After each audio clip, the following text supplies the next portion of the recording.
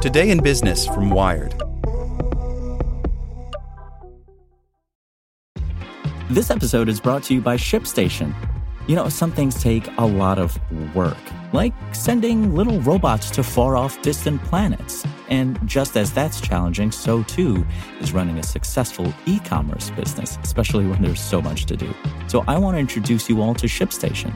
Now, I love using ShipStation because of its easy-to-use dashboard, which makes managing orders and printing labels a breeze and super smooth. Oh, and the customer service is just out of this world. It's exactly what you need to help grow your business. Sign up for your free 60-day trial at shipstation.com/technews. That's shipstation.com/technews. Want to learn how you can make smarter decisions with your money? Well, I've got the podcast for you. I'm Sean Piles, and I host NerdWallet's Smart Money Podcast.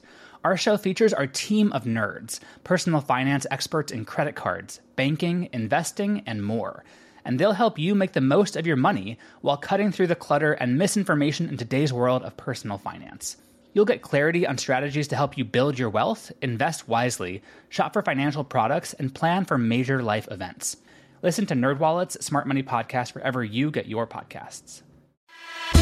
Here's today's spoken edition of Wired.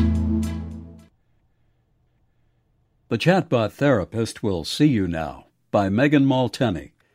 Chatbots are taking over the world.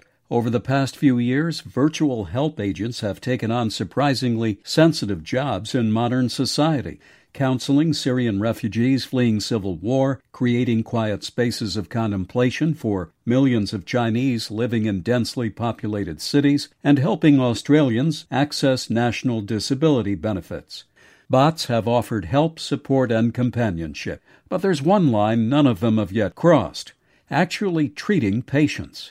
That's just changed with the release of a talk therapy chatbot that goes by, wait for it, WoeBot. Created by a team of Stanford psychologists and AI experts, WoeBot uses brief daily chat conversations, mood tracking, curated videos, and word games to help people manage mental health. After spending the last year building a beta and collecting clinical data, WoeBot Labs Incorporated just launched the full commercial product, a cheeky, personalized chatbot that checks on you once a day for the price of $39 a month. Finding the time and money to pay for talk therapy sessions is out of reach for many, so a chatbot could be a helpful stopgap for psychiatry. But WoeBot's creators believe it has the potential to actually improve on human therapists. It's almost borderline illegal to say this in my profession, but there's a lot of noise in human relationships, says Allison Darcy, one of the psychologists behind WoeBot and the company's CEO. Noise is the fear of being judged. That's what stigma really is. There's nothing like venting to an anonymous algorithm to lift that fear of judgment. Of course, promising real medical results from a chatbot introduces new legal and ethical issues. While WoeBot might seem like a person, it clearly tells patients that it's actually closer to a choose-your-own-adventure self-help book.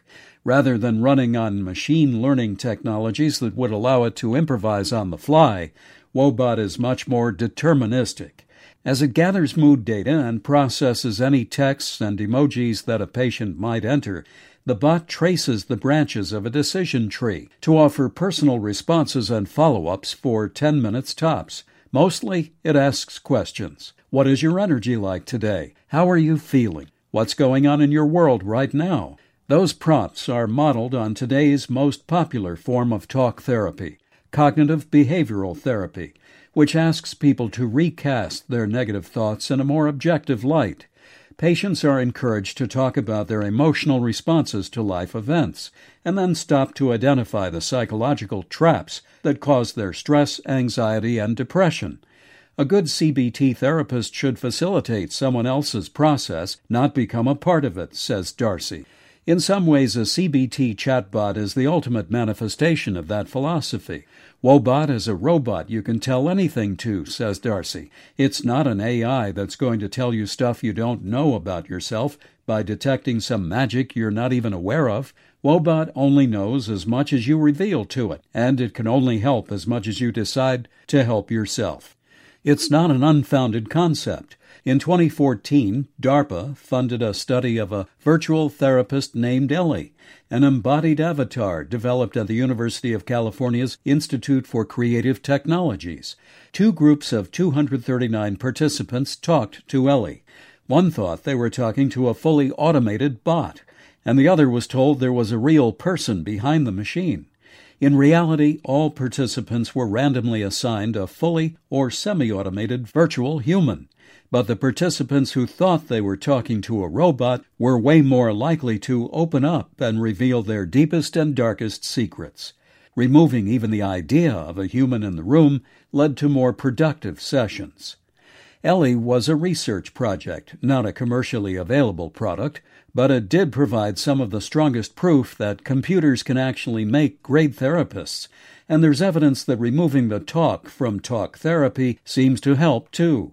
Scientists who recently looked at text chat as a supplement to video conferencing therapy sessions observed that the texting option actually reduced interpersonal anxiety, allowing patients to more fully disclose and discuss issues shrouded in shame, guilt, and embarrassment. Recognizing the value, both therapeutic and monetary, some mental health care startups are incorporating texting into treatment. One, called TheraChat, sells a customizable chatbot that therapists can use to keep their patients engaged. It gives the doctor a full record of the chats, along with an analysis of frequently used positive and negative words. X2AI, the company that deployed its Arabic-speaking bot, Karim, to Syria in the spring of 2016, has a polylingual portfolio of chatbots to help people with everything from mild anxieties to pediatric diabetes. X2AI describes its bots as therapeutic assistants, meaning they offer help and support rather than treatment. For the most part, these bots are in a supportive role, more tool than therapy. In this way, WoeBot is different. It's billed as a treatment in its own right, an accessible option for those who have no sort of care for their struggles with mental health. Darcy sees it kind of like a gateway therapy, to give people a good first experience and even help them realize when they need a more intense form of intervention. WoeBot is obviously not a licensed physician, and it doesn't make diagnoses or write scripts. It's not equipped to deal with real mental health crises either. When it senses someone is in trouble, it suggests they seek help in the real world and provides text and hotline resources. But Darcy says her data supports the claim that chatting to WoeBot is in fact a therapeutic experience. Yesterday, Darcy and a team of co-authors at Stanford published a peer-reviewed study in the Journal of Medical Internet Research, Mental Health, that randomized 70 college students and asked them to engage with WoeBot or a self-help e-book for 2 weeks. The students who used WoeBot self-reported a significant reduction in their symptoms of depression and anxiety. From an experimental design standpoint, it's far from perfect. Self-report is notoriously unreliable, and the control group isn't ideal. A better comparison would be between WoeBot and text messaging with a human therapist, at least according to Stephen Chan, who worked with the American Psychiatric Association to create a set of guidelines for mental health apps before becoming UCSF's first fellow of clinical informatics. If the point it's trying to make is that it's better than nothing, then it's a good first step, which shows a lot of potential, he says. Beyond that, there's not much we can tell about WoeBot's therapeutic value over the long term. Being the only therapy chatbot with peer-reviewed clinical data to back it up separates WoeBot from the pack. But using those results to claim it can significantly reduce depression may expose WoeBot to legal liabilities that bots in supporting roles have managed to avoid. Without moral agency, autonomous code can't be found guilty of any criminal acts. But if it causes harm, it could be subject to civil laws governing product liability. Most manufacturers deal with those risks by putting labels on their products, warning of possible hazards. WoeBot has a somewhat synonymous disclaimer that states people shouldn't use it as a replacement for getting help. There's one other big issue with WoeBot in its current incarnation. It only talks to you through Facebook Messenger. Facebook services aren't HIPAA compliant, but in this case that wouldn't matter anyway, because WoeBot isn't a licensed medical provider. Any conversations with it aren't protected by medical data privacy and security law in the first place. While Darcy's team has built a wall on their end to keep all of WoeBot's users anonymous, Facebook knows exactly who you are. And Facebook, not you or WoeBot, owns all your conversations. That's why Darcy's team is trying to raise funds to build standalone apps outside of the Facebook universe. But at least for now, the privacy concerns haven't prevented people from signing up. WoeBot has about 150 long-term beta users who say they like the ease of checking in quickly on Facebook.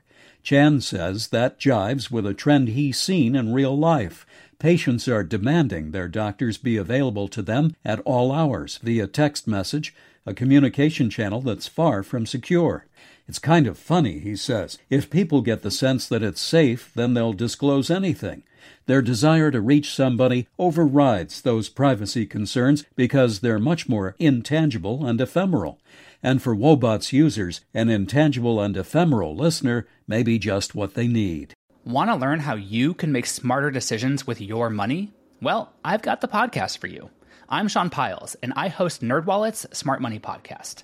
Our show features our team of nerds, personal finance experts in credit cards, banking, investing, and more. And they'll help you make the most of your money while cutting through the clutter and misinformation in today's world of personal finance. You'll get clarity on strategies to help you build your wealth, invest wisely, shop for financial products, and plan for major life events. Listen to NerdWallet's Smart Money Podcast wherever you get your podcasts.